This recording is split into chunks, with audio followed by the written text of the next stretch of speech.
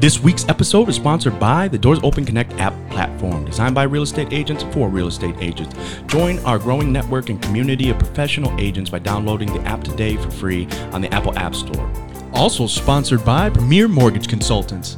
Their mission at PMC is to serve the community with integrity and to offer a company to fellow citizens, a company that they can say treated them like family.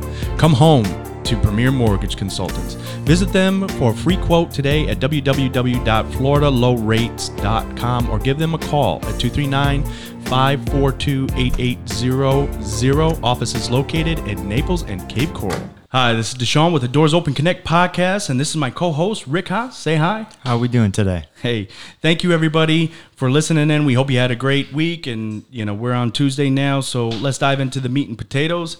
Hey, Rick, we accidentally came across something, I think it was a week and a half ago. We Googled Doors Open Connect, and so happened to be there on Listen Notes. We are the top 10% out of 1.9 million podcasts globally for our space, entrepreneurship and real estate. So I thought that was pretty fascinating for having been recording podcasts in just under a year. I think our first episode was around February. Yeah, probably the first week of February. Yeah, so that was pretty neat to see. So thank you guys all who have been supporting us, who have been tagging us on social media, who have been listening, and finding that the podcast that we've been presenting to you has been valuable, whether it's, with real estate agents, top producers, whether it's with interior designers, home inspectors, and local business, et cetera, et cetera. I think there's a little bit that we're trying to put together so there's enough for everybody to get a little bit of something out of it, especially in the space of entrepreneurship, because when we're talking real estate, that's pretty much what you're in, is starting your own business and getting in there. So just kind of recapping, we've had a lot going on since the beginning of the year. We just had Joe Pavich Jr. on. He sold over $1 billion in the last, since 2001. That was really interesting. We got a lot of great feedback from that, but we also today walked into the office after an open house last week. I don't want to jinx him, but a gentleman who's representing a listing for 2.75 in Quill West, a potential buyer walked through. Now he's had multiple offers already, but a potential buyer walked through that open house, and he's interested in seeing a second time and is talking about putting an offer. That means that agent will be representing both sides because he is the buyer's not being represented by another agent. So that's exactly what we're talking about. All through an open house. Open houses don't work, people. Yeah, they don't work. Don't do them. Let us do them. Yeah, let us do them. We'll take care of them for you. But no, I think that's extremely important, and that's exactly the type of news that we want to shout out and at the top of our lungs and explain to different brokerages that we're here to help. And we're here to support, and our success solely relies on making other agents successful. And I think our training so far and all the success stories and testimonials that we had from 2020 to 2021, which we're only half a month in, we've had so much success, and it's been crazy. So it's blowing up. If you are a brokerage out there that are suspicious of what we're doing, you have questions, please follow us. We are here to help. We will do Zoom calls. We will do in-house presentations. We want to get excite your staff and your agents for the business of real estate and how they can get their hottest leads, which we believe in fully through open houses. Now, furthermore, let's dive in. We're really excited and pumped about this episode. These guys have been great so far. We've had an interesting story so far this morning. Rick, you broke a table.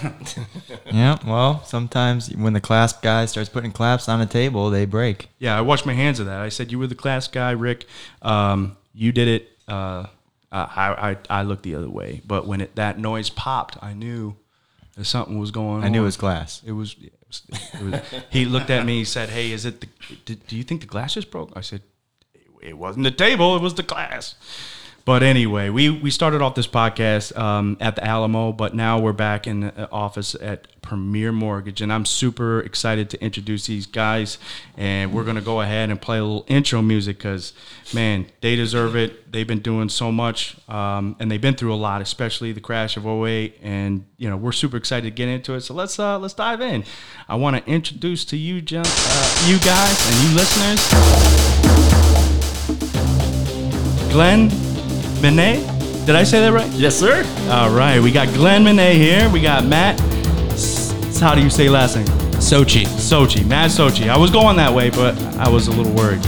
And then we got Eric Watson. Good afternoon.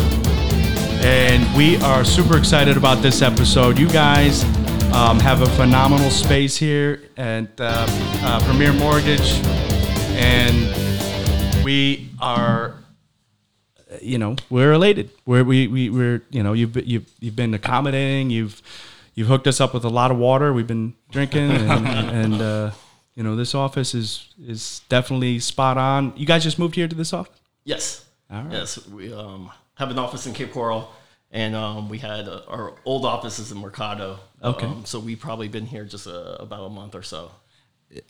Believe it or not, this used to be a garage. Did it really? Yeah. Oh wow. Yeah. So Jeff actually did the designs and built the whole office on CAD, and we put it all together.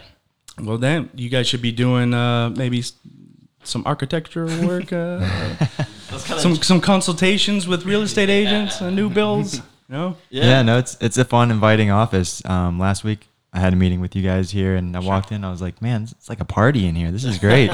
Reminds me of my office. You work so many hours during the day. You want to enjoy the spot that you're in too. Yeah, absolutely.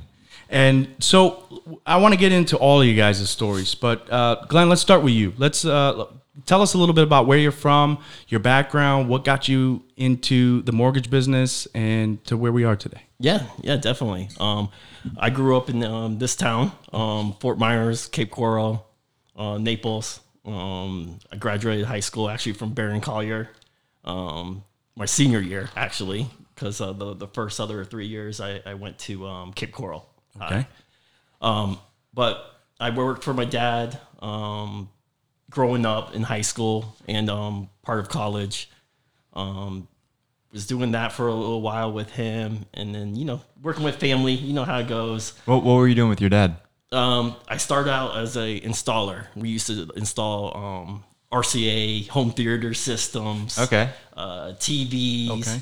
I used to be the little gopher in the attic. You guys shacked a lot, huh? Yeah. In the Southwest Florida area? Yeah, here in Naples. Yeah, but that was a pretty sweaty job, huh? Yeah, actually, our old warehouse is just down the street. You're a brave man. I could not do that electrical stuff. I get shocked one time, I'm done. And I was telling my dad, I was like, "Oh man, I can't do this, man. This is getting old." So he's like, "Let me bring you to the inside." So I was like a designer assistant for a little while, kind of doing that part, measuring out the furniture and stuff like that, okay. Kind of learning the inside part. And did that for a little while, and then, was like, felt like I wasn't getting anywhere, the same pay every year. I was like, Dad, when can I get a raise, man? And he's like, well, you got to earn it. You have no college degree. All these people have college degrees. It's like, I can't give you a raise. I'm like, come on, man. I'm busting my ass, busting my butt over here. And then I just like, man, I gotta go. So I called my old college buddy up in Orlando, Jason, and I was like, Jason, I need a new change. I need to get out of here. So I moved to Orlando, and then he got me a job, and I did waiting some tables, kind of in the entertainment industry. Did that for a couple years. And it was just, same thing. You work at 5. Yeah. Get off at 2 a.m. Sleep all day. Did that for a couple years, and I'm just like sitting there one day and was like, what am I doing with my life? It's a very draining schedule. Yeah, I was like, I can't keep doing this. I need to do something better with my life. And then one of my buddies that was an old gym manager at Bowley's gym in Orlando was like, hey, this company, AmeriQuest Mortgage, is hiring mortgage brokers, and they don't want any experience. I was like, oh, really? I was like, mortgages?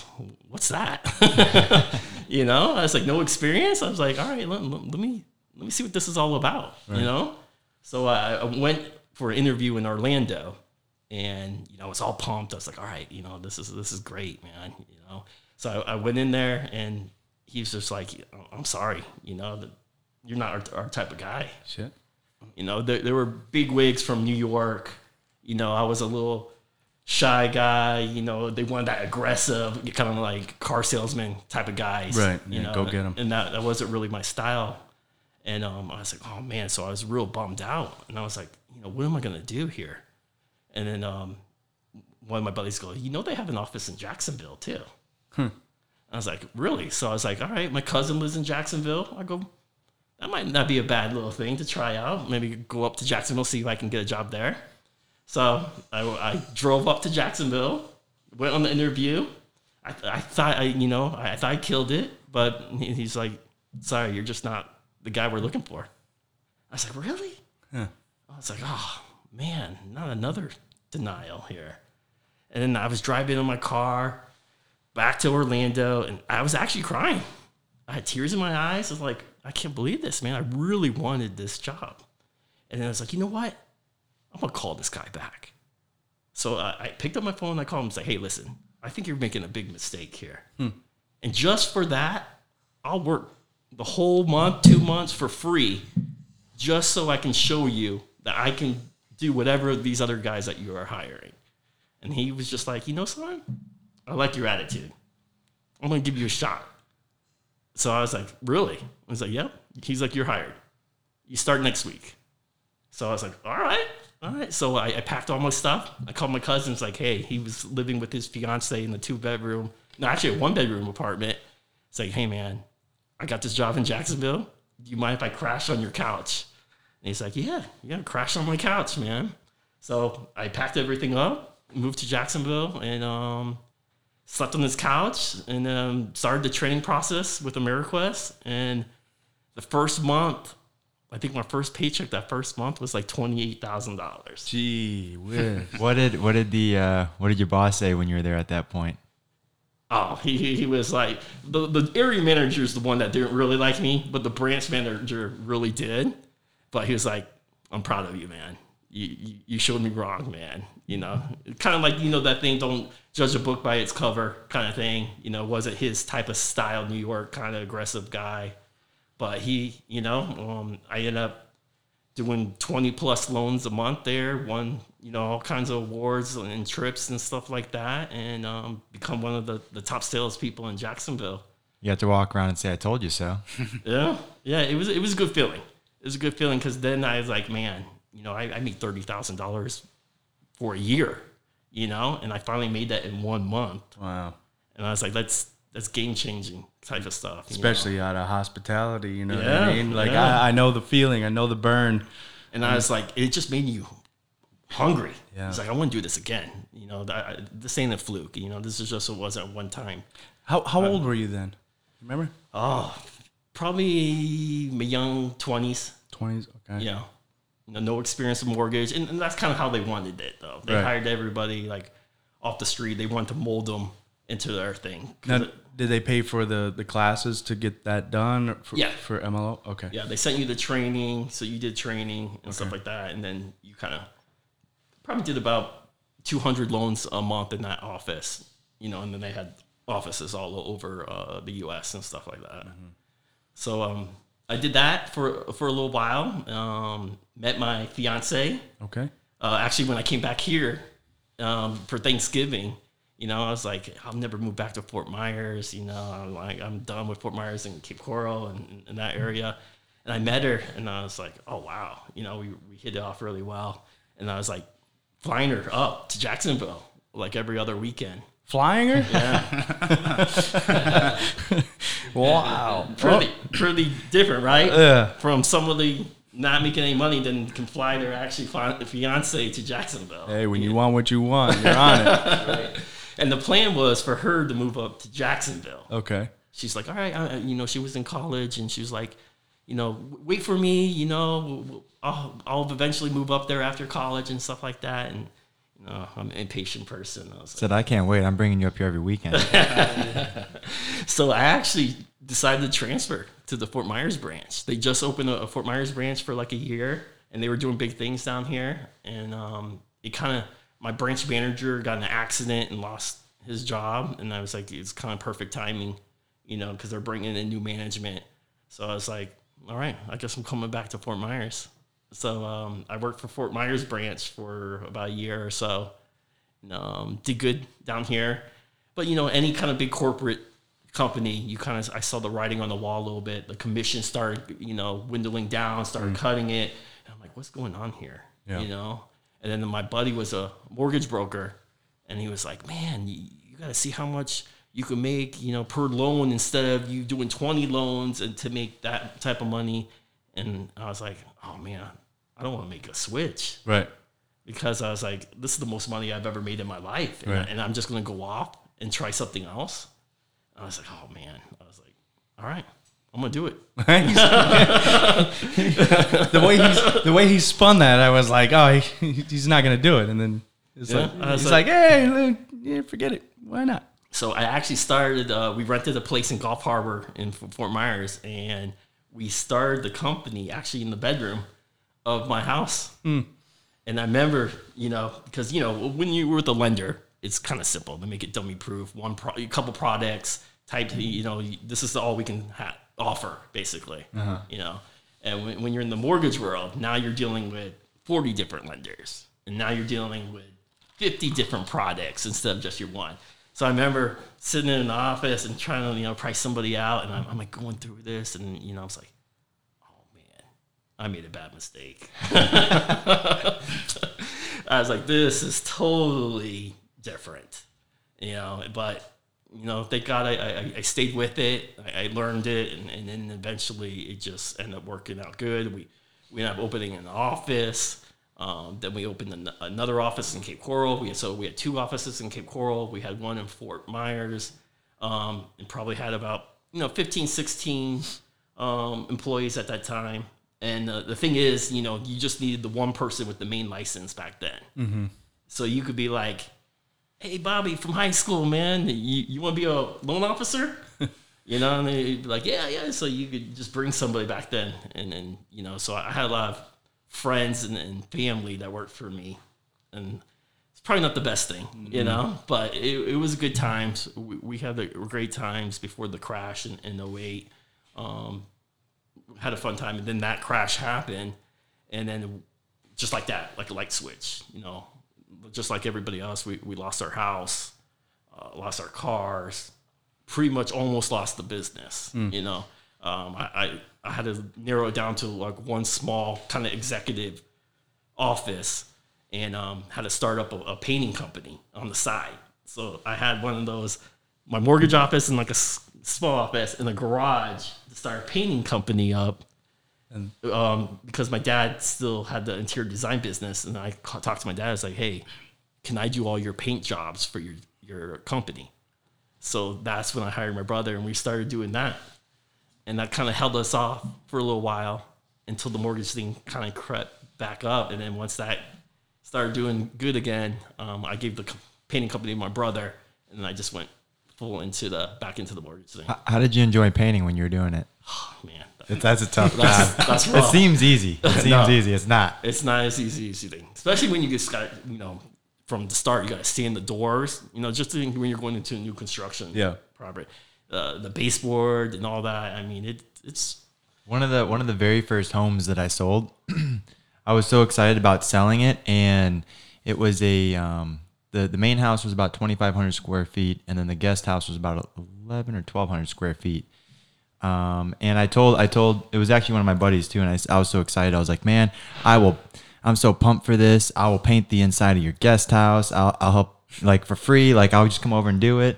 And I was just so excited. It was my first deal, right? And I thought I was like giving back. I go to the guest house and I paint the whole inside. It takes me about 3 or 4 days, just me and one other person. And my body was aching so bad. And I said, "Hey man, I don't think I'm gonna get to the main house. I think I might have to stop it. He's like, oh, I appreciate it. I didn't expect you to do that, but you were so gung ho about it, and I was like, okay, well, learn my lesson not to offer those services after I help someone buy a house. Yeah, so we've got a lot of questions for you and a lot of things that we're going to dive in. But before we get into that, Matt, let's give us your story. What's your take? Very excited to be here, guys. So my name is Matt Socci. I'm originally from Connecticut. So I lived in Connecticut my whole life. A little bit about me. When I started, I've been in management for several companies before coming to Premier. The first one being Radio Shack, if anybody ever remembers them. Yeah, they went quick. They went real quick. So for me personally, I've always been in the management type role in leadership. So, luckily enough, I was able to become a store manager at 19 years old, pretty much fresh out of high school. So I learned a lot of different things from that and my experiences. And of course, as time goes on with different companies and how leadership kind of, my thing always is you want to work hard for the people that believe in you and want to coach you and develop you and that really care for you. So, things at Radio Shack, which is no longer here, didn't go too well. So I had an opportunity to go for a management job with AT&T. Mm-hmm.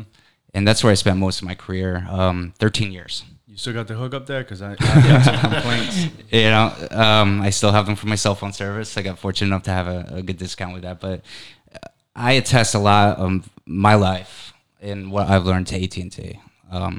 They have a really great coaching model. I was part of a lot of different leadership programs to train and develop people.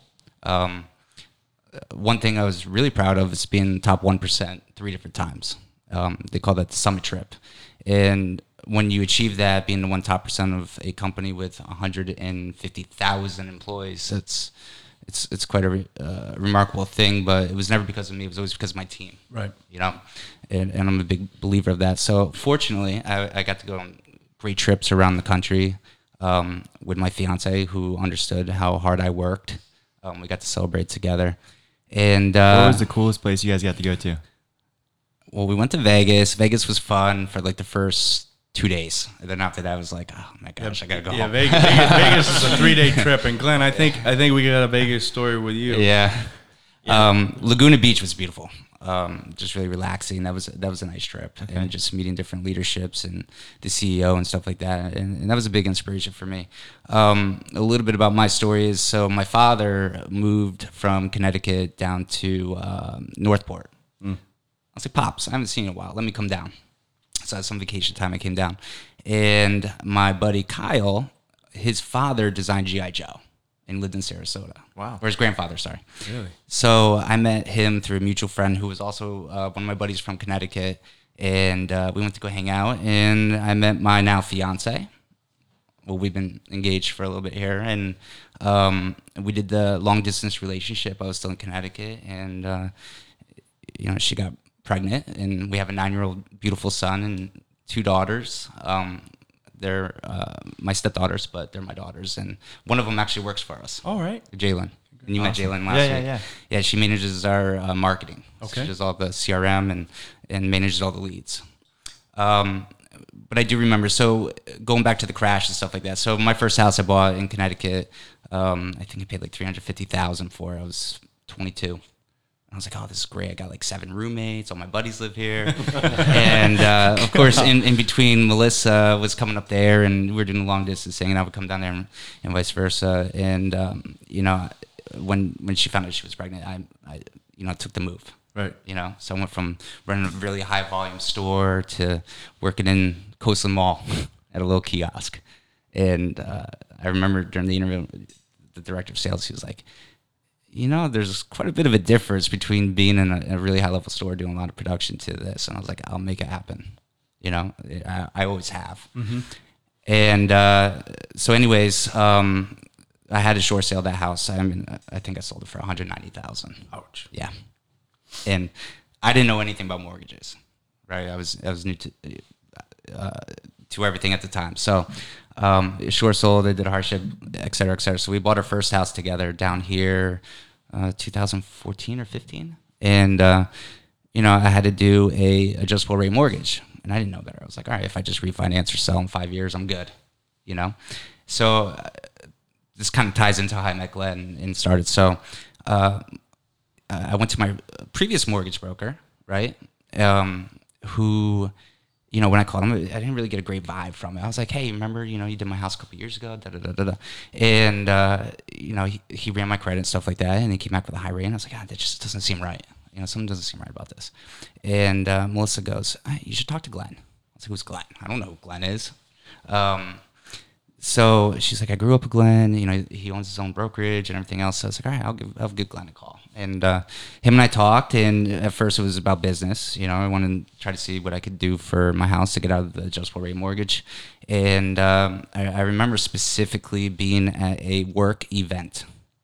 And Glenn's like, give me a call. So we were talking about everything, doing the application. I said, is there any money involved in this? Like, I didn't know. I'm a buyer, right? And that's the funny thing is, and a lot of people don't really realize that, because you're just excited to buy a house, right? Or refinance. So it's not like top of mind or anything like that. And we started talking. I was like, how do you get into this? And I was doing well at work. And, you got to a point with the corporate America life is that you get really exhausted, working retail hours, 9 to 7, nights and weekends, and I was like, I love working with you, just talking to you. Hey, Glenn, how's your day going? It's going good. How are the rates looking? And just stuff like that. And I was like, I could do this. I want to do this. I love helping people. That was my biggest passion and why, I stayed with the company I worked for so long. So he's like, yeah, man, you just got to take a 20-hour course and the NMLS and pass the test, which isn't the easiest thing in the world. But we hung up the phone. I went home and I said to Melissa, I said, I got to do this.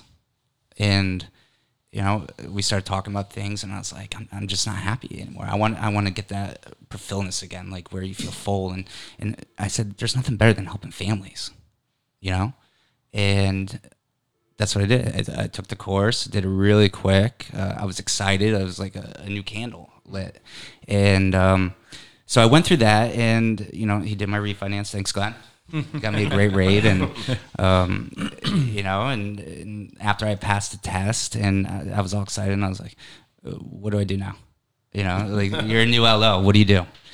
But I've always been a digital social media person, so I was like, you know what? I was like, I could reach out to other people, So I started thinking about different ideas and et cetera, and I'm sure we could talk a little bit more about that, but so I've been doing this for 2 years. Okay.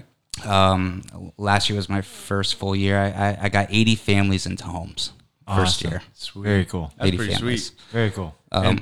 You're talking 2020. Yeah. Yeah. That market steamed up real quick. And you got it. Yeah, and I was doing both AT&T at the same time while I was doing this, and I sort of realized, and I remember that phone call to Glenn. I took a break, and I went outside, and I said, all right, I got money in my 401k. I was like, I just need enough to last me 6 months. Because I knew I would make it happen. Right. And that conversation was so difficult. Not difficult, but it was a lot of thinking behind it. So sitting down with the family, like this is, you go from making a salary of, getting paid $5,000-$6,000 a month to, you don't know. Right. But I was very ambitious. I was like, I could do this. I figured it out. I was like, I need to get 2 families into homes a month. It's going to definitely put me over where I was. And then, I just went on vacation and never went back. So if you're a new LO, that's take some advice from there. Yeah, and you know what? And the nice thing is, there's nobody better to work with than this guy right here. I mean, he is family first. I mean, our families, we're all just a big family, and we go on trips together, and we learn from each other. And that's how I kind of grew my business, is with a lot of other things that I've learned and developed throughout the way. But I'm passionate about it. I'm passionate about helping people and helping families, and there's nothing better when you get to clear to close. And, I just, last week, a 19-year-old, we did a down payment assistance program, and 19 years old. Wow. 19 years old. Been working on a job for a year and a half, and we closed last week. He got his $1,000 back. He got his earnest money back. Wow. I got everything covered down, the down payment, all the costs, the closing costs, and he still texts me. It's been 2 weeks. He's like, hey, check out my backyard. Look what I just did. And it's just those things that, it brings a tear to your eye. It really does. And, that's my story now. And, as we continue to grow, a lot of great things coming ahead. Those 3 words are very powerful. Clear to close. I know when Close. I know when MLOs give me that clear to close, and I get to pass it on, or if they pass it on to the buyers, there's so much stress. I notice I get a lot less panicky calls from my buyers. They feel good, they're comfortable. But yeah, that's why we're in it, right? Yeah, absolutely. And never cash a check until you get the clear to close and the money's deposited, or even worse, you've got to make sure the money, your broker is putting that money into your deposit. The broker could have spent your check. Yeah, it's important who you work with. Exactly. Now we're gonna go on. Now we'll circle back, but I want to introduce another gentleman. His name is Mr. Eric Watson. He's also with Premier. Say hello. Good afternoon. And Eric, tell us a little bit, and our listeners a little bit about yourself and your background. I don't know if mine's as exciting how I got here, but it was exciting along the way. So you were. Was it you chief of your firefighting? Yeah, I knew when I was a kid in high school, and actually probably long before that, I always wanted to get into the world of fire and EMS and running calls and lights and sirens and excitement. And so I did that out of high school. So you have a story. Oh, probably a few. You ran into some burning buildings, and so I might have done that a few times. See? Yes. Very modest. Yeah. And it was certainly exciting. It was a passion. I loved it from day one. I graduated high school back in '84, enrolled in class at that time, and never looked back. Okay. And so my dad was in the military and moved us to the other coast, to back up a little bit. So I pretty much grew up in the Fort Lauderdale area from grade school on. And then I got offered a job over here in Collier County, and moved to Naples when I was 20 years old. So really, honestly, Airport Road was one way each way. Goodlet Road did not go north of Pine Ridge Road. Wow. Immokalee Road, believe it or not, as most people know it now, was one lane each way, even west of the interstate, excuse me. So it really has grown a lot since '87. So I worked up in fire and EMS, and then, like Matt, got promoted up and worked in administration, and then retired 2 years ago with North Collier Fire Rescue as an assistant chief. And as you alluded earlier, I worked Irma in the EOC. I was up in the Emergency Operations Center for probably 7 days straight, nonstop, going around the clock, and you'd go sleep on a floor somewhere in a sleeping bag and a pillow for 3, 4, 5 hours, as long as you could take sleeping on that floor down there. And Irma changed my opinion of a lot of things. I was here for Wilma, and we got it easy for Wilma. We had the power on the next day at 7, So when Irma was coming, I was like, nah. Yeah. And then when it happened, I was like, I'll never do this again. See, my family moved down here 2 months before Andrew hit. Oh, okay. So that was my experience with hurricanes moving down here. And I was like, Mom and Dad, this is great. We're moving to Florida. Get to swim in a swimming pool all day long. And then 2 months later, they're like, put the mattress over you. You got to lay in the tub. And I'm like, what are we doing here? This is crazy. I'm from Chicago. We don't have hurricanes up there. And that was long before the Dade County building code took effect. So roofs were coming off from homes back then. Oh, yeah. And, thank goodness they've come a long way in the building construction industry since then. So we don't worry about that as much with the addition of hurricane straps. But yeah, we got smart after Andrew. Exactly. We learned the hard way. So did FEMA. They learned the hard way because those poor people waited a long time for help.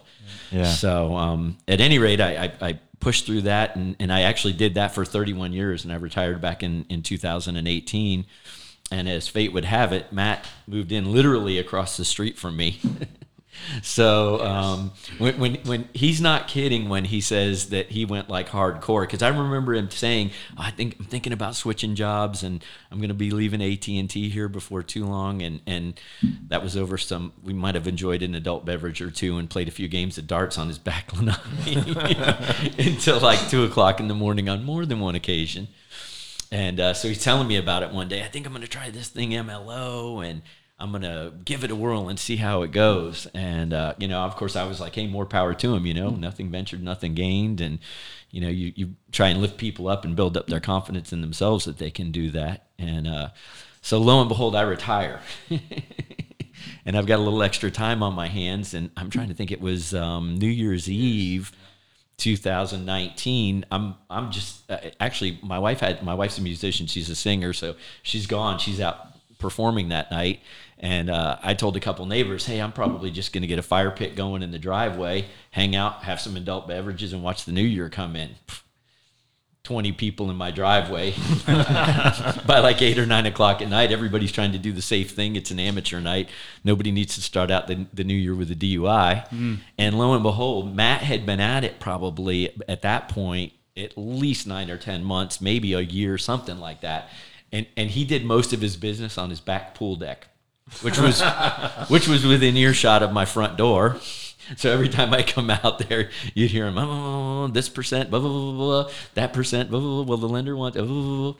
And so I would hear it all day long. Well, he comes over, he starts BSing with me at New Year's Eve of 2019 and says, Eric, you got to do this, dude. It's so busy that we can't handle everything that we have. And you're smart. I have a business degree from Hodges University. He's like, you can pull this off, dude. You can do it. We'd love to have you. And he starts telling me about Glenn, and he's basically pretty much telling me, go take this course and get this done, and you got a job. And so that's exactly what I did. Last January, I went and enrolled in the class, did it online, did what I needed to do, and COVID hit. Ugh. And so for anybody that hasn't done this yet, you're going to have to go take a test with Pearson VUE. And Pearson VUE shut down for COVID. Sure did. So I had to sit on everything until June, and went and took the test and passed it. And of course, we had a job, and knew that I had a job with Glenn. And so really, Matt's been my mentor in this whole thing of this is how you get traction, and what an important role that social media and networking with, obviously with realtors and stuff like that is a key component if you want to be a successful MLO. So I've been at it now probably since June, July, in that time frame, and I can honestly say I'm just starting to get traction and feel like I'm starting to get moving forward. So that's you're really doing good. I think that you have to start looking at, and we were talking about a little bit earlier with Coastland Center Mall and where we're at, despite COVID, et cetera.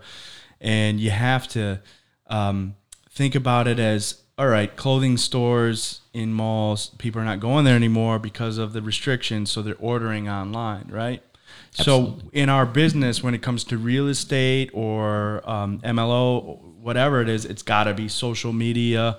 You have to be on Facebook. You have to be in front. Now it's TikTok, LinkedIn, and we laugh at it, but it's serious. Yeah. I know. I'm sure you guys have seen some Gary Vee. That's where the attention is now, and everybody's going there because they can't do anything else, or they're afraid to do something else. Right. So we talk about it all the time. When a lot of the top agents, real estate agents in our field, you could tell the difference between them because they were top dogs and they just had all that momentum coming. But then when COVID hit, they had to all download Instagram. They hated it. You could tell they hated it. And they didn't know how to use it. Right. They didn't know how to market it. But you could see, like, this guy's doing $50, $70 million a year, but he has 100 followers on Instagram. You're like, come on, man. But that's the business we're in now, man. So you have to, you got to put yourself out there and be in front of people's faces. And it's the law of attention now. It's all online. For the most part, and of course the handshake and what we preach, which is the open houses. Nothing's better than. But they when COVID hit, they shut down open houses for 2 months too. Right. So, and there was virtual open houses. There's nothing more painful than watching a virtual open house, unless you're adding some incentive, and we teamed up with local businesses and stuff to give away gift cards and do scavenger hunts or name this material in the house and give back. Or if you could repeat what year what year that home was built, we give the people tuned in. They liked that, but that was when they were all locked down, But let's go back to you, Glenn. We were talking about that $28,000 that you made. All right. Now I've heard a story circulating that you went and had a little fun with that 28 G's, and what'd you do? What'd you do with that 28G? Did you put it back into marketing? It definitely didn't stay in my savings account. I tell you that. I remember calling my fiance. You know, it's kind of one of those things that you don't think it's real, right? So I'm logging. You know, when they got the first direct deposit, I'm like logging in, looking at it. All right, log in again.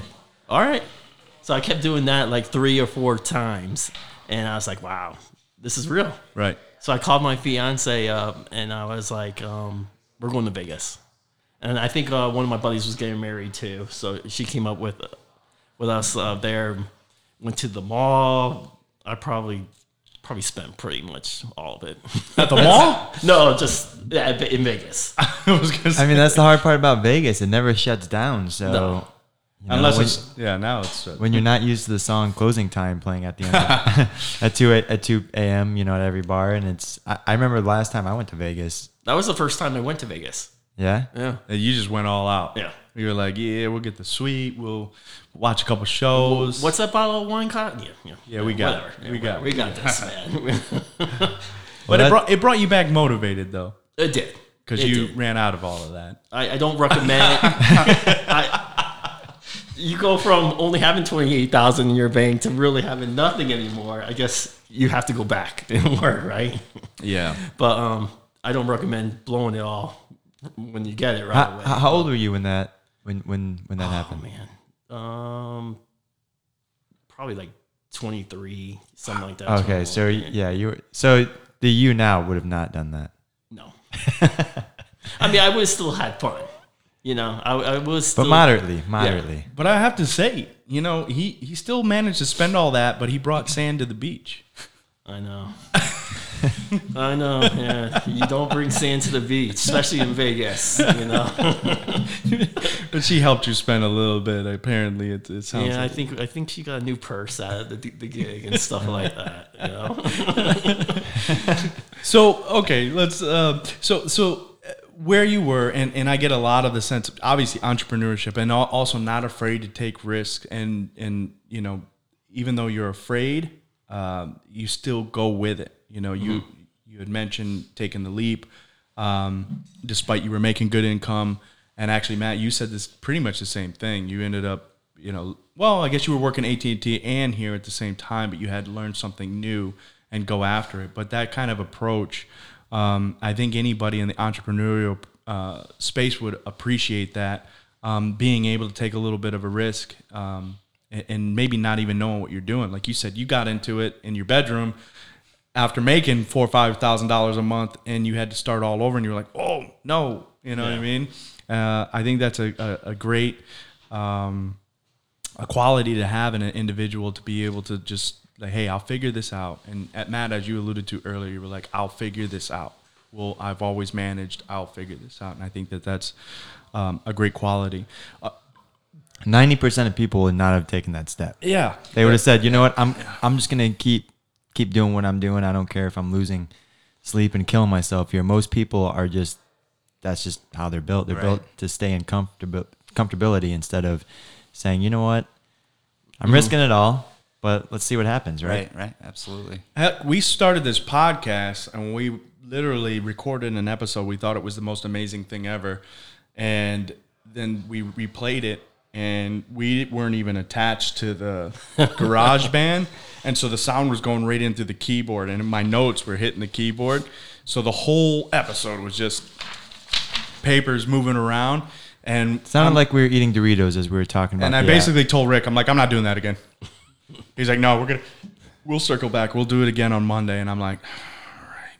And actually, that one ended up being better. And every episode that we've done since then, we've learned something. As we learned today, let's not attach anything to glass table. tables. Yeah. But we got away with 34 episodes or so where we haven't had really any snafus like that. But it is a learning curve. So anyway, going back to the differences between 2008, 08, 09 crisis, housing crisis, to where we are now, what do you guys see? Everybody wishes that they had a crystal ball, but what's the difference right now with your business? How you guys are persevering despite all the negative press and whatnot? Yeah. Well, back in 2008 and before that, it was, stated income and not as many docs you had to get from the borrower. So it was pretty easy, back then, didn't have all the hurdles that you have to jump through now. What we had to do is, before COVID, we had probably a good 4 or 5 lenders that we would use. And, we rotate them and say, this is our main core of lenders that we're going to use. Now, once COVID hit, a lot of those big lenders, like the Quickens and the UWMs and stuff like that, tighten up their guidelines. Like, we don't want to do the low score FHA deals. When I'm saying low score, it doesn't have to be in the 500s, but the lower 600 credit scores. Your first-time home buyers, the ones that we kind of made a living off of, our bread and butter. We love first-time home buyers, so we had to go find other lenders to fit that for that borrower. And the biggest thing is just everybody's overwhelmed. So you got a lot of these small lenders that just don't have enough manpower. So it was just, staying with them, staying on them. It's been a battle. It takes a lot longer in some of these deals to get closed, but it does happen. And we do bring it to the finish line. With a financial contingency right now, what are you telling, I know things are backed up all over the place, whether it's permitting or whatnot. What do you typically tell an agent right now for closing dates? Should it be 45 days now? Are we including weekends or? I like to at least give 45 days. You get some of those realtors that say, well, my lender that I'm using can close it in 2 weeks, which it can happen. Matt will tell you that we have some lenders that have a little bit higher interest rates, and if the borrower is willing to pay a little bit more, have a higher interest rate, we have some lenders that are still closing in 30 days or less.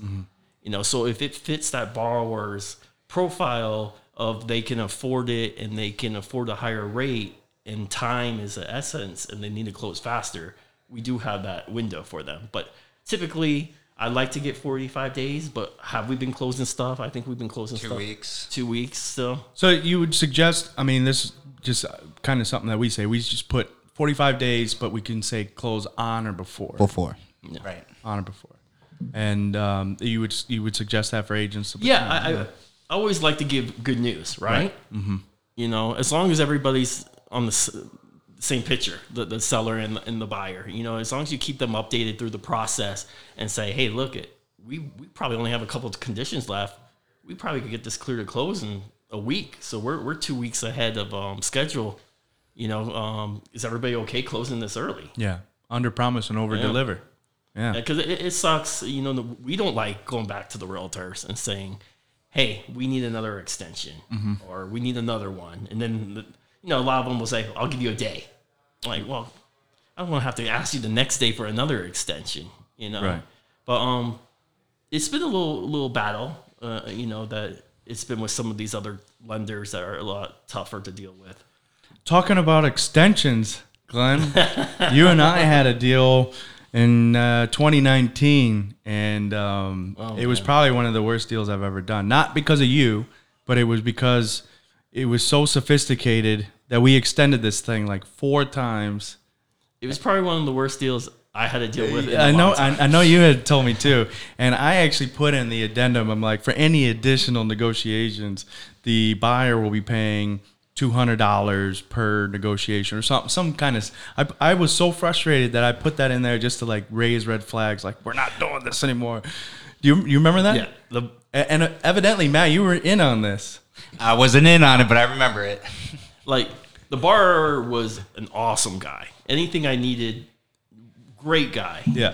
But the problem is he owned like 25 properties, and he was self-employed, and we had to do a bank statement loan. So you have all that into one perfect storm. I had all his properties laid out on my desk. I had bank statements. He had multiple bank statements, transfers going from this account to another account. He probably had like 6 different bank accounts. I had to chase down all the transfers, chase down all the properties. Some were in a trust, and then he had some in some other people's names. And I'm like, oh my gosh, man. Every time I got ahead, I felt like I had 2 steps backwards after he told me something else. But it was a battle, but we didn't give up. No, that was painful. And it wasn't just you. I actually was mad at myself at the end of that deal. I was like, man, I worked both sides of this deal somehow for 2%. Oh, wow. Wow. Everybody's like, oh, you're the $1 million guy. You're the $1 million guy in the office. I'm like, I need to take a trip out of town. I think I did that deal for like 1 or 2% too, because you couldn't charge that much on a bank statement deal like that, on a non-QM deal like that. So I yeah. You know, that guy, he still calls me. Does he? Oh, yeah. He'd be like, what color paint was this on the side of the... Or he'll be like, oh, a window fell down or one of the mirrors fell down. And I'm like, I don't know, man. Are you going to buy another house with me? You're the friend for life. Yeah, look, I want to take care of him, but it was kind of like, everybody felt like even the seller was like, man, I did it for this and blah, blah, blah. He should be thankful. It's like, but I saved this guy $27,000, and I walked away just like very defeated. I think he had a big earnest money deposit, didn't he? Down? I want to say it was pretty big. I don't think, I probably did 20% of $950. Yeah. Something like that. But that house, I was right about that house the entire time. When we bought that, we got it for $517 cash, and it was in this community called Il Regalo. And when we were done renovating it, now I blame some of it on the GC, because it should never have taken a year to flip this thing. But he kept putting it on the back burner, because the way he had it set up, his profits were when the property sells. So he's like, I'm going to deal with my projects that I got to pay now, and then when my spare time, we'll take care of this. And that's just not how it worked. And so anyway, it appraised for $1,070,000 when we were done with it. And we bought it for $517,000. They probably put close, maybe $150 to $200 into it. They both walked away. They should have been walking away real happy. I walked away pretty sad. That was the second buyer, by the way. We were on the contract first. He thought I was bluffing when I told him I have an offer coming in. And he had sat on it for like 3 or 4 weeks, and he would call me or whatever. And then he would, then when I was like, hey, you got to get an offer in. And I'm thinking, hey, you're working with an agent. Get your agent to put an offer. I guess he wanted me to put the offer in, because that's what ended up happening. Because it was a financial contingency for the lady that initially had the offer in. She was supposed to sell her condo in Tiburon so she could purchase this house. And they had one buyer in mind from Canada. And this goes into terrible agents. But anyway, I ended up at the end kind of cutting both agents out of it, because it's like they didn't find the property, they didn't do anything, they didn't write the contract, they didn't negotiate. The buyers are calling me Monday through Sunday. And then we go into this financial thing that we're dealing with, where we're pushing it back. He's calling me, his wife's calling me, everybody's calling me. And I'm like, I felt bad. It was bad. It was ugly. It was ugly. I felt bad. I was like, oh man, I have to give him an update, man. I'm like, I'll never again. I do remember the clear to close, though. Yes. We got the clear to close, and that's like, I think you were defeated by then. I was drained. I had to go to Michigan to see my family. I was like, and everybody's like, oh, you made all this money. I'm like, if you only knew. I spent it, if you take the hours babysitting the GC and all the stuff that we had to do, and marketing, all the marketing dollars, the driving there, back and forth gas, all the open houses, all the negotiation work, and blah, blah. And people like to call us glorified door openers, and it's like, no, I helped close the permit for the propane to natural gas. Like, there's so much more to it. Right. They never see. Yeah, so that's the thing. I don't think a lot of people realize the back end of it. There's so many things involved, and so many other people involved in the situation. And the contracts and the addendums and the this and that, and then lawyers talking about suing each other. You know how many deals I've been in? Oh, yeah. Almost every deal I've been in, for some reason, people are threatening to just sue each other. Yeah, it's crazy. It should be easier just buying a home. That's it. Hey, look, I showed you the property. You wanted to see the property. You want to buy the property, we put in an offer. They want to sell it, you want to buy it. Why is it getting into all this craziness? But I will say this, and that goes into the state of real estate agents. So for instance, do you remember the house? It was famous for like a little while. It was in Naples Daily News. It was in Il Regalo. They painted the house. The guy graffitied the house in the community. Yep. I remember that. Yeah, That was recent. That was pretty recent. Yeah. Yeah. he graffitied the whole house and just I guess his dad owned it or something, and there was like some tiff there. I forgot what it was all about. But most of that community, at the time, there's 35 properties in there. Almost every other home was a real estate agent. That house that we bought was a foreclosure, and it was on the market, and none of those agents did the due diligence on the property. They got one estimate for fixing the foundation, and that was from M Squared or whatever it was. They came back with an estimate for like $110,000, $120,000 to pump check the house and fix it, but the trusses and the roof might have been messed up. So nobody wanted to touch it. So my GC, that was a cool thing that he did. He went out and got several quotes, and he got a lifetime warranty from Tampa, from a company called Solid Foundations, and it was transferable. They did it for like 40 grand or something like that. Wow. And the house is fine after that. That's where they made all their profit. Nobody took the time. Of all those agents, there was a guy next door. He was like, I pick and choose my the people that I want to represent and the houses I want to sell. And he kept coming over trying to steal my seller, but nobody ever figured it out. But I thought it was pretty interesting. But You got it done. we got it done. We did together. We made that happen. But yeah, I mean, going into 2021 market, what is it that you guys expect? What are you guys trying to achieve? Do you see any kind of fallout right now? I know right now it's like raining real estate. Well, I mean, definitely not a fallout. What we've seen in the market, obviously, we've had some turmoil over the last couple of weeks with the difference of shifting presidency. As far as the rates go, they bounce every day. Yeah. What we've seen is they've been very strong. Actually, they're getting stronger. Coming back from the Alamo, we got a couple updates that the rates are falling, and stuff like that. So Maybe it's a good thing we broke the table. right. I think it was good karma for sure. The one thing for us is we work with so many different lenders that we have insights. For example, United Wholesale, Matt Ishba is the CEO is very close with the people at Fannie and Freddie, and we get information from the different account managers that we have with the different lenders we work with. And I think this year is going to be very prominent.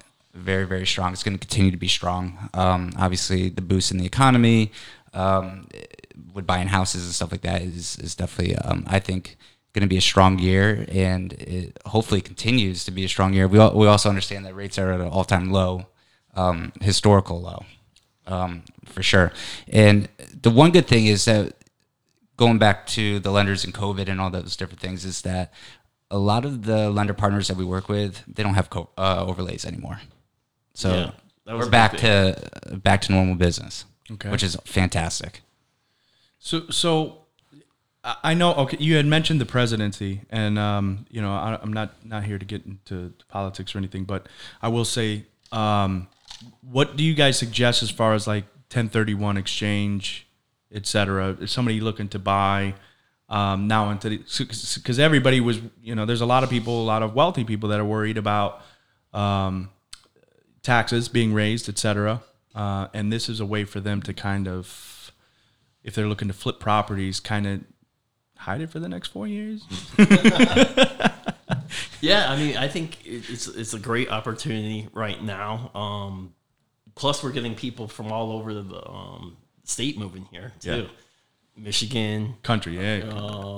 The whole Northeast, California, Minnesota. I just got 3 borrowers that are closing this week from Minnesota, buying second homes in Naples, golf homes, and they're looking for a high price too. Close to $1 million purchase price. So Rick and I are accepting referrals. If you guys, yep, of course. We'll make sure they use you. I haven't heard from you since that last deal we did. And Rick, I just met last week, but I look forward to working with you for sure. Absolutely, we will. I've been a little timid, to say the least, since the last one. So what kind of advice would you guys give to people that want to become an MLO, that are starting, for example, like you, Matt, a few years ago, you were like, okay, what the heck is this all about? What advice now that you've dug your toes in for a few years, and you too, Glenn, and you too, Eric, like what advice would you give to someone that's thinking about getting into this business, and what school would you guys recommend?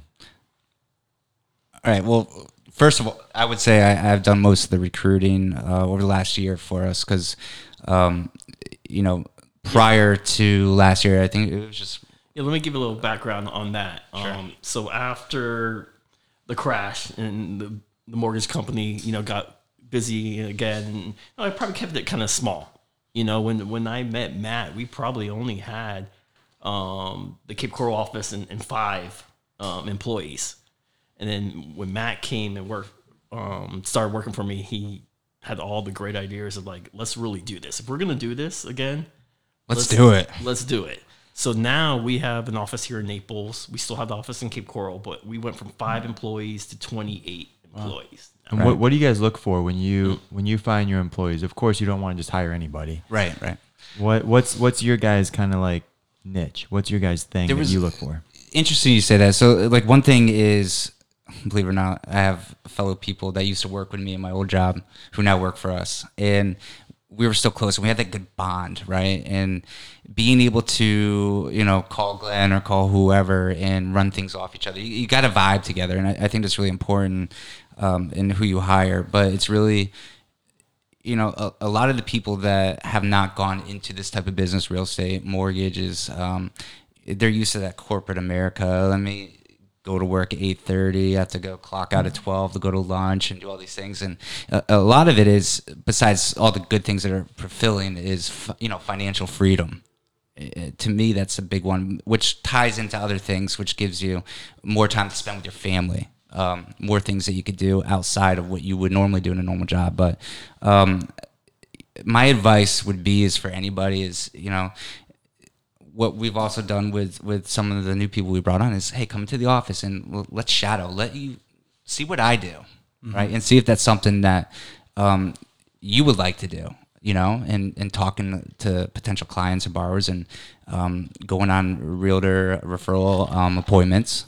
I brought a couple before they were MLOs. I was like, hey, come with me. You're my partner, and we'll go meet with a realtor, and I'll show you how that conversation looks like. And they're like, wow, that's really cool. And I always explain to them, like, my realtors are like my family. They're my best friends. They invite to the family parties and all those things. So wait a minute. He hasn't invited us to anything. Oh, you're coming. The end of February, we have our housewarming party. You guys are more than welcome. New beginnings. New beginnings.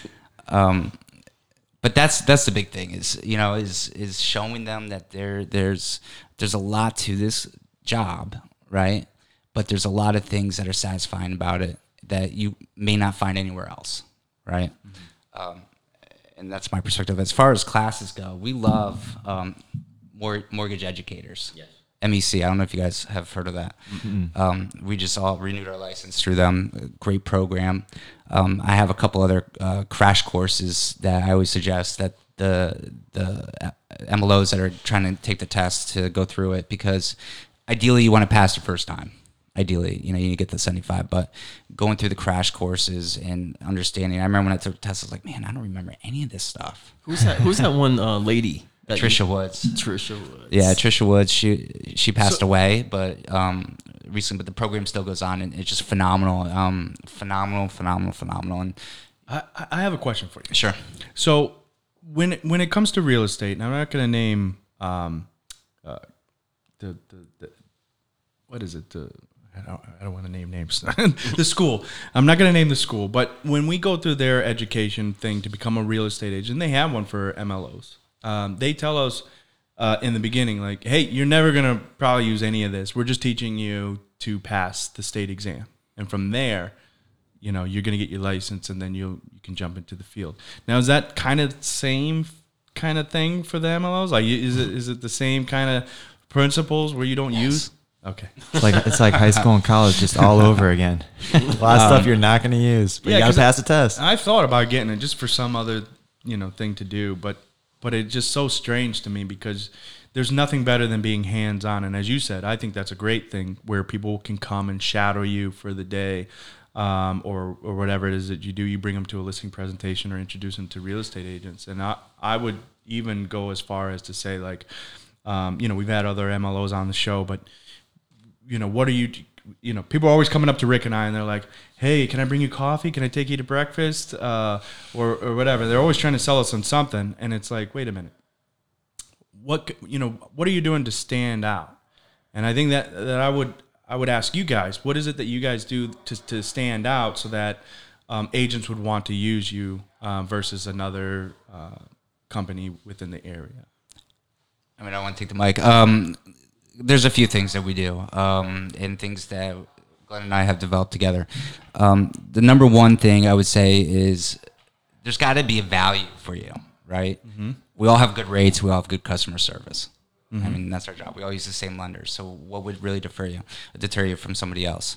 One thing that we do is we do spend a lot of money on leads, right? Organic leads, so much that we hired my daughter to manage it. She is our marketing person, and she goes through their CRM, and she'll pre-qualify them based off basic questions, and then be able to give them to a loan officer. And the majority of them, I would say probably 90% or more, don't have a realtor. So there's your golden ticket, right? Okay, so how do we become your real estate agent? So typically, Glenn and I don't take the leads, right? So we have her manage it, and then, we'll go round robin with our loan officers that are in the office. And the one big thing is for them to make connections. Now, we still get referrals and stuff from the business that we do have. So we got you. But I think that's a big piece there where if we were to ask 10 realtors right now, how many deals have your mortgage broker that you use given you? I'm sure it's less than 3, maybe 5. This is my point. So they always want to bring coffee and donuts. Yeah. But they're asking for our business, but they're never bringing anything to the table. So right. So the guys, especially when we first changed to our new location, we got hit up all the time. Every hour. I still do on LinkedIn and Facebook, and it's so it got to a point where I put on my LinkedIn profile, please do not read my bio. This is we do Doors Open Connect. Yes, I'm a real estate agent / broker associate, but please leave me alone, kind of a thing. But I was telling those guys, like, hey, you want to stand out? Why don't you go sit some open houses with either with an agent or with no agent? Go sit in an open house that for somebody who doesn't want to be there or whatever. You get to keep the leads, and then bring me a pre-qualified. You do that one time. It's once. You do that one time for me, and I'll buy you coffee. Okay. You bring it one time is a game changer. It really is, because then that opens up the connection for everything else. Is that you see how I work, you like it, and then we work together on different things. Hey, do you want to go into marketing, in all those different things? That's number one. Number two, I would say, is if I were to ask both of you, what do you think is the biggest issue that you're seeing with mortgage brokers from the realtor perspective? Not Communication. That's what I would have said too. The follow-up. And here's the thing. Now, don't forget, we're in a business where each agent / MLO, everybody has their own agenda and the things that they got to get accomplished, right? It's me. Me. I my customer. I need to get this pre-qualified. I need to get this done now or get this whatever. So you don't pick up your phone, at least do the auto text message where it says something. Right. Do something and get. So I have one guy that does that for me now, but he gets back to me immediately. And if he can't get back, he says, I'll talk. I'm in a meeting. Talk to you in 30 minutes. 40. Or I can send him over a text detailed about what a buyer's looking for or whatever. Send it to him. And then he can message me while he's in his meeting, but he gets back to me, and getting things to progress, all in order, everything done, no last minute. Rick has had some terrible experiences where at closing something happens or goes bad, and he has to extend or whatever. Couple day before we got to extend this. Before closings, I'm like, wait, why are you asking for this paperwork day before closing, and it's been 48 days? The negotiation process is usually terrible enough as it is, and it's a pissing match and going back and forth. Nobody wants to have to go back and say to your seller or buyer, like, hey, because of this, we need to extend further, or we need to do this, or we need more information. Another big one was I think what I see a lot with MLOs is each week I will call the MLO, whatever deal I have, whoever I'm working with, and say, hey, how's it going? Right. And I'll get the classic, oh man, it's peaches. It's going great. And I'm thinking, oh man, that sounds like a 2-week clear, your early clear to close to me. And then all of a sudden we get to the week of, and it's like, Rick, there's a problem here. Yeah. Now is this being on the listing side or the buyer side? Buyer side. See, now I will go back to, this is what you and I have in common. Well, you serve tables too. Yep. All right. Hospitality, personal service. Real estate is a personal business. Of course. It's not as simple as you make it out to be with tech. We have all this technology. You still can't remove the human from the human equation. Right. What the mistake a lot of MLOs are doing is they're trying, hey, go to my website, fill out this form, yada, yada, yada. And then they call whenever, and then they don't follow up or they don't do something. It's a personal business. You need to talk to them. You need to communicate with them. And I see a lot of MLOs going that route where they're just like, oh, no, thank you for calling. Go on my website. Here it is. I'll send it over to you. Fill out an application process. And then they don't do follow-up, and then things... It gets lost. It gets lost. We're not Quicken Loans. We're not, you go onto an application and fill out an application. Right. It's not corporate. Website, yeah. It's the same reason why I would definitely try to stir a buyer, a prospective buyer to you guys versus a bank. A bank's got to send something to somewhere. There's a stack of paper somewhere. That's got to go to somewhere. That's got to go somewhere. Somebody's got to sign it blindly. And then... I just always have this image in my head of banks, because they got all these other loans. They got, boats, cars, personal loans, business loans, all this stuff. Right. So I just always picture this is what a bank MLO does when they get a offer in for a house, for a home. They get it. They look at it. Oh, great. I'll look at that in 40 days. But those guys are also probably getting salary, right? Their salary. Yeah. So the thing is, it's not personal to them, right, and you're just a number. Just took the grind out of the whole equation. Right. And so I had that experience at the beginning of 2020. This guy, I told him the whole time, I said, dude, please let me get you to an MLO. Let me get you, no, I got a guy. At one of the union companies, and I said, "Are you sure?" Yeah, man, he's the guy. He's my friend. Yo, that guy disappeared not 2 weeks into the transaction. He was no longer on the case. First of all, then it was the holidays. Another extension. I had to extend that one twice, and then at he was supposed to close in January. The following Thursday, on a Friday, he calls me. I don't want to use these guys anymore. They're terrible. They don't get back to me anymore. Can you get me with an MLO that you said? I'm like, we're supposed to close next Thursday. Oh my gosh. There's no personal touch in that type of business, and I'm sure you can get good rates, and I'm sure that if you go the bank route, there's good things that can happen there if you're ready to deal with that. But I think the best thing to do is again, it's a personal relationship, and as you had mentioned, hey.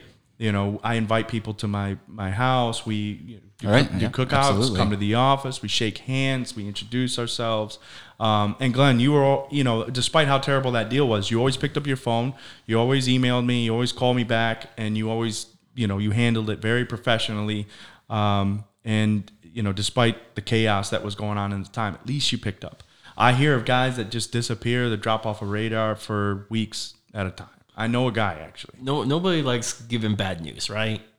And I just it's better just get out of the way, be up front. Mm-hmm. Let's work through it. We're a team, right? I'm not on my own. I can't do it without you, so I have to be like, all right, this is our problem. This is how we're going to solve it together and get to the finish line. It's about building relationships, not only with your borrowers, but with your partners too. And that's what we try to really build with Premier. Is that we're a big family, but we want to build relationships with all our clients and our real estate partners. And I think we've done a pretty good job of that. Absolutely. A lot of the people that we've done loans for, we still talk to. Mm-hmm. They refer their friends, their families. We hang out with them. We go out with them. We'll go to dinner with them. With COVID, it's been a little bit tougher. But, we do a lot of stuff like that. Now, as there is, bad MLOs, good MLOs, bad agents, good agents, what would you guys, and of course, there's 9,000 plus agents here in Naples, and I would probably say 95% of them are not good.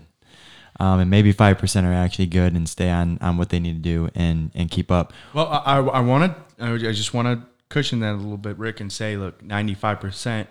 There's a good portion of that really wants to be good, but they don't have the education or the resources, coaching or development, or the tools because of how closed off different brokerages can be. I'm gonna say they're just not good. I'm gonna leave it at that. Also, is this their career or is this just some Part-time. side thing that Career. The ones that I'm talking about like career. are doing this full time, but they're just not in it? Yeah, they're not in it. Maybe they could have came from, a job where it's 9 to 5, where they're used to punching in and punching out, and they're not used to taking calls at 8 o'clock at night and 10 o'clock at night and all this kind of stuff. But anyway, so in my opinion, I think 5 to 10% are really good. I always see their names on contracts pop up. I've done multiple deals with these agents. Sure. What advice would you give to agents, what they can do better to become, in that 5-10% that are great? Because I know you guys have seen some agents where you're like, how did you even pass the test? So what advice would you give to those guys? Like, hey, this is what you could do. Just this little thing would make you guys so much better. I mean, Glenn's obviously done this longer than I have. Some things I have right now, probably about 12 pre-approvals out. Okay. And some of them are really recent. Some of them in a couple weeks. As we know, the market's really tough with finding inventory. Right. But my whole story behind that is with the borrowers is, let's not lose the moment, right? But also with some of the realtors, because I don't know who they are. Sometimes my borrowers are like, oh, I have a friend that's a realtor, da-da-da-da. And I said, okay, that's fine, but make sure that's in your best interest as well, because sometimes working with friends and stuff like that, they might have other deals and might not give you the full, Brian, you just hit it on the head. I mean, I have a friend. I have a friend, and I said, that's great, but are they going to be the one trying to get you seller concessions? Because you need them, right? Because at this point, you have down payment. You don't have the other 3% for closing costs. So is that friend going to be fighting for you to do those things? So the one thing for me with realtors is a lot of them that I work with are fantastic. Some of the best in Florida, right? And also Connecticut. But some of the other ones I do not know. And then somehow, I get introduced to them, and that's fine, because we create that relationship is to communicate, but also understand the needs of the borrower. And I think that's really important. One thing I learned from one of my realtor partners / good friend who sold me my house twice, or sold me my first house, and then the next one is, he said, Matt, make a T-chart on the first house. These are what your needs are. These are what your wants are. And then go through with Melissa. He really took the time to do that and made me understand, all right, well, this is going to cost you this much for this, whatever it might be, but just make sure you understand the borrower. We do a good job of explaining that.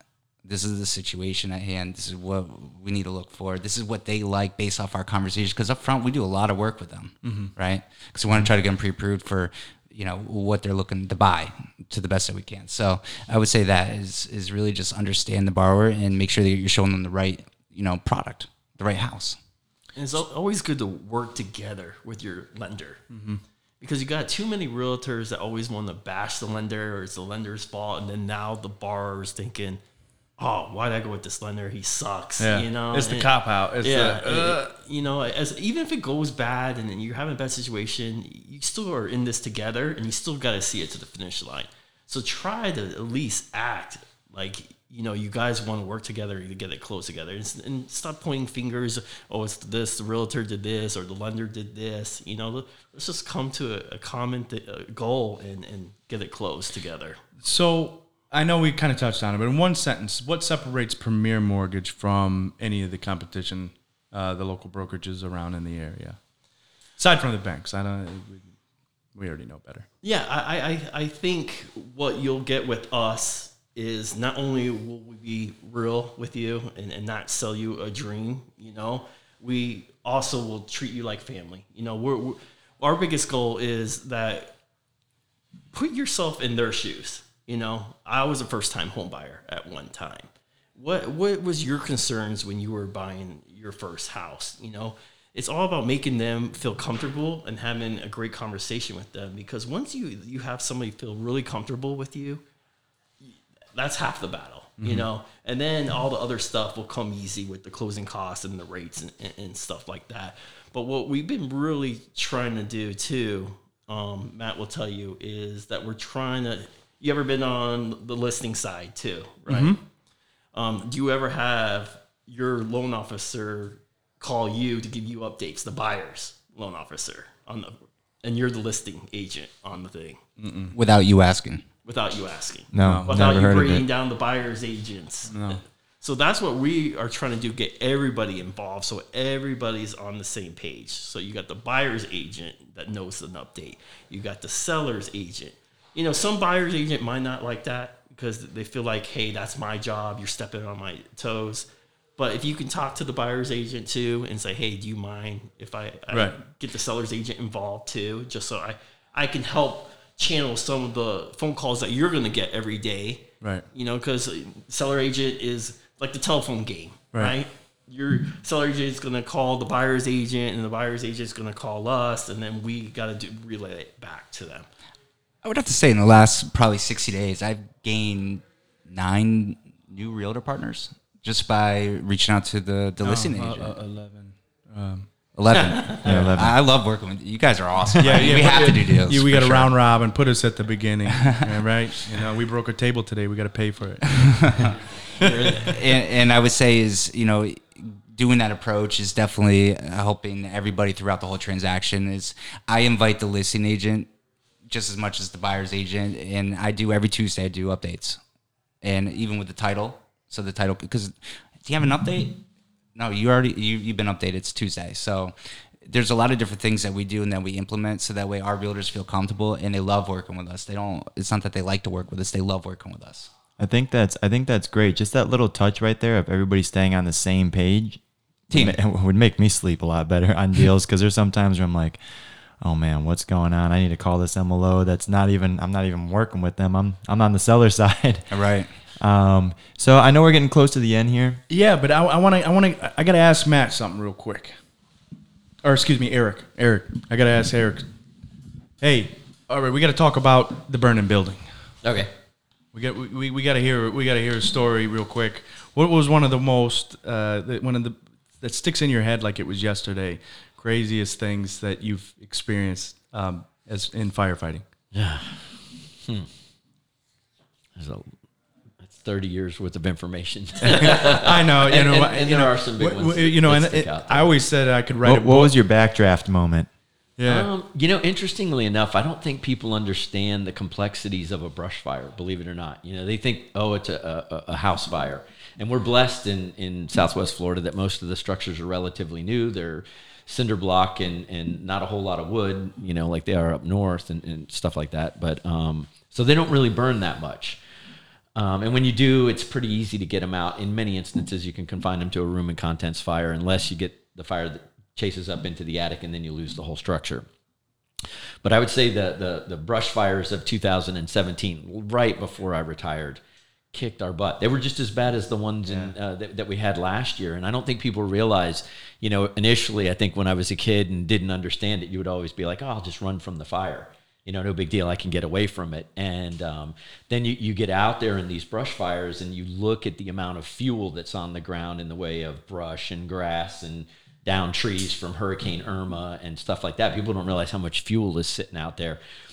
Light that fire and put a 15-mile-an-hour wind behind it, and there's no running from it. You in a car you can get away from it, but if you're on foot running from it, that's not going to happen. Game over. Yeah, exactly. And we lost quite a few homes that year, at least in 2017. I think we lost like 10 homes.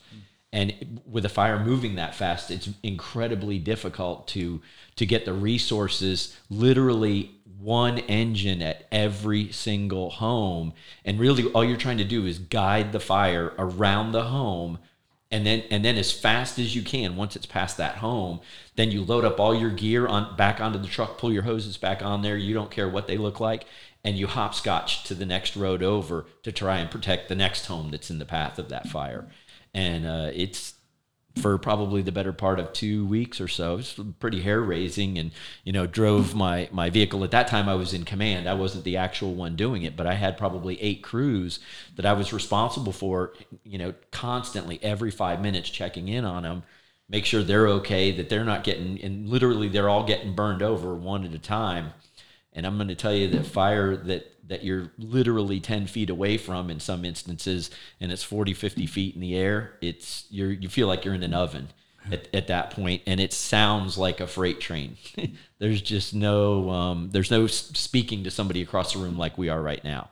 And so that's a little hair-raising, from that standpoint. And really, 20 years ago, I never would have thought that a brush fire would be that big deal. You run from it. It's not that big of a deal. No, you're not. On the Everglades. Yeah. And I remember that one too. And, it's kind of amazing. So you went from, physical elements of danger and physical, putting out fires to a mental putting out fires in the mortgage industry now. We call Eric up now when we have problems on our file. Yeah, they'll say we got a 911 issue. Like, I don't get nervous around 911 issues. It doesn't bother me at all. I'm like, you know what? We'll figure our path. And you wake up, you roll out of bed, and you think you're going to go in this direction that day to solve problems, and you got to be willing to turn the wheel a little bit and take a path that you didn't think you were going to take. And there's probably going to be a few bumps in the road, but at the end of the day, we'll lock the door, we'll go home and recharge and get up and do it all over again. And I think probably like any industry, we look at some of the challenges that you guys are talking about that you're facing, and you take a step back. And at the end of the day, what's the root of the problem? Right. Communication. Always. And there it is. Somebody would just answer a text message or pick up their phone and say hello. Tell them the truth. Hey, this is what's going on. These are our challenges. And you'll go, oh, okay, cool. Maybe you could help. Maybe I can help you. Right. Yeah, and that's important. I think obviously communication is the biggest thing in our industry, I think, and there's not enough of it because of technology. For some reason, we're so connected that sometimes we become disconnected, and it's very easy just to send a text message, and sometimes you misconstrue what somebody's saying in a text message versus a verbal, or I'm on it in a personal sense, like I'll take care of it. But, a handshake versus a text message, it just doesn't do any justice. And but thank you for sharing that with us. We greatly appreciate it. We're excited about your journey starting here, and I'm sure that you guys have been going ham since 2020, the beginning of 2021. It sounds like, so you're doing good things here. They really are. Honestly, from a coaching perspective, they're fantastic. I've immersed myself in this culture now, and that's the only way to learn to swim is jump in the deep end. And so I've jumped in the deep end, and I've got coaches that are sitting literally across the room from me. Hey, this is going on. What do I do? What's my next step? Or how do I troubleshoot this? And when you have two pros like that, that's all you can ask for. And we're all on the same team. Awesome. Hey, before we go, I'm just curious if you guys have any books or audiobooks or maybe something that you like to read, that inspires you and gets you up in the day, in the morning. Or do you have like a routine that you do first thing in the morning that keeps you focused? Actually, Matt does. Matt listens to a bunch of podcasts. Oh. Yeah, I mean, listen, a lot of people go to the gym, they listen to hardcore music. We kind of do that here. I go to educate myself while I work out. It's kind of weird, but I've learned so much stuff from different podcasts that I listen to. Even on the way here today, I was listening to your last one. For me, that inspires me to hear what other people in the same industry are doing, and then I could implement it with our team. And that's what I've been doing. And you could see from other people who are successful, I trial it out first, and obviously if it works, I share with everybody else in the team. And that's what I like to do. I don't like to read. I pretty much, for car audio, is podcasts. Podcasts? Yep. Okay. Any in particular, aside from Doors Open Connect? I guess I'll give them a drop. This is a pretty good one for anybody in our industry. I think I just don't want to get the name wrong. I think it's Mortgage Marketing Animals. Okay. I don't know if you've heard of them. They're a good one. And just really great tactics and great things that you can do to build relationships with everybody in the industry without having to, hey, let's go to Starbucks at 3:00 and spend 1 hour while you could be doing other things and I could be doing other things. Different ways to do it, and working together through those different ways to increase productivity. If I could help you close one more deal a month, an average deal is $300,000, and you get paid 3% commission. That's an extra almost $100,000 a year that we could help each other make. Why not? And then you multiply that, and there's different ways, and not that they're secrets, but things that I've implemented with our team that we're doing, and we've grown so much that we just hired yesterday a loan partner, not an officer assistant. We call them loan partners to help us, and more processors. So. I think the biggest thing is just you're always learning, right? I mean, I've been doing this for almost 20 years, and I've learned so much just from the new guys. Right. They say, hey, Glenn, I found this out. Do you know about this or this situation? Just when you think you've seen every situation, something new comes up. No two deals are the same. We have that saying in our Right. And I couldn't be with a better group of guys, And girls. And girls. So in 5 years, what do you see for Premier Mortgage? I want to see probably another office. Probably one in Fort Myers is probably coming. Okay. Are you guys primarily going to stay in Southwest Florida? Or are you thinking Miami, branching out, taking over the whole Florida? Yeah, Glenn, you got that Miami look written all over. I mean, you guys had us play Miami in the You know what? beginning. My brother was a realtor in Miami, and my mom lived in Miami and stuff like that, and they're cutthroat over there. Yeah. Every deal my brother would refer me as a realtor, the other agent would say, if you didn't use my lender, you're not getting the deal. I probably lost like 6 or 7 deals because their realtor was cutthroat and said no. So I'm like, I'm done. Miami, I'm out. Kickback. Orlando. I mean, I think that's a really solid spot, especially with all the attractions and everything else. So Maybe Tampa even. I mean, Tampa, they're yep. blooming. They're blooming. Yep. Well, guys, this has been an absolute pleasure. We're definitely cheering you guys on here. Thank you so much for the hospitality and actually making the accommodations to come back here to the office. I know we had scheduled to book at the Alamo. That just didn't work out the way that we had. We had to I Ching and move with it. But we are definitely cheering on your continued success here. Go ahead and plug your business. Where might anybody, whether they're a first-time home buyer or maybe they're an MLO or aspiring MLO, Refinancing. where can people find you? Go ahead, Matt. You can find us several different ways. You could give us a call, of course. Our office line is 239 542-8800. There you go. We got That our sounded website. like a commercial right there. That was We got our intense. website. You can find us on www.pmcnow.com. That's www.pmcnow.com. Honestly, you could also find us all on Facebook. I mean, there's so many ways. We're everywhere. We really believe in the digital market and making that first connection so we could pick up the phone and handshake and move on to the next steps. And where's your guys' office located at so people can stop in? Yeah, go ahead. We're up. We had one in Cape Coral, or we have one in Cape Coral. It's off Santa Barbara and Veterans, 2534 Southeast Place over there. So we've had that office that's kind of over by the Publix over there. Okay. And then over here it's 5435 Unit 2 Jaeger Road, right? Yep, Yeager Street, right by Naples Boulevard, right off Pine Ridge, right on the corner there, by the airport. And for you agents, it's just past the Nabor building on the right-hand side off of Pine Ridge Road, by the car wash. I forget the name of it, but Yeah, we have plenty of space too. We have some extra desks, and if anybody would like to come in and work and meet us, Yeah, it's a newer office, so we're still got things to add, but we wanted to be a little different too. In this hallway, you'll see kind of like a little bar, kind of with chairs, and we kind of wanted to make that for realtor partners that need to come in, or title partners that maybe just need to stop by and use our Wi-Fi, get some snacks, drinks, talk about some things, and leave. yeah, if you're gonna come in, it's $300 an hour. and never. I'm just kidding. You guys are awesome. Thank you Just so much for just today. don't break my table, please. Yeah, just don't break. I'm allergic to glass, I guess. I don't know. Thank you guys all so much, and again for the continued support. Again, being top 10% out of the 1.9 million and growing globally in our space for Entrepreneur Podcast. That means a lot to us. So please, you have no idea how much it means for you guys to tag us and continue to share anything that you find valuable, whether it's the podcast, the app, what we're doing for open houses and for different brokerages. Greatly appreciate all the support. You can always find us on IG at Doors Open Connect, or you can contact us at doorsopenconnect@gmail.com. You can DM us with any questions or have any feedback. We'll go back to them with the next few episodes.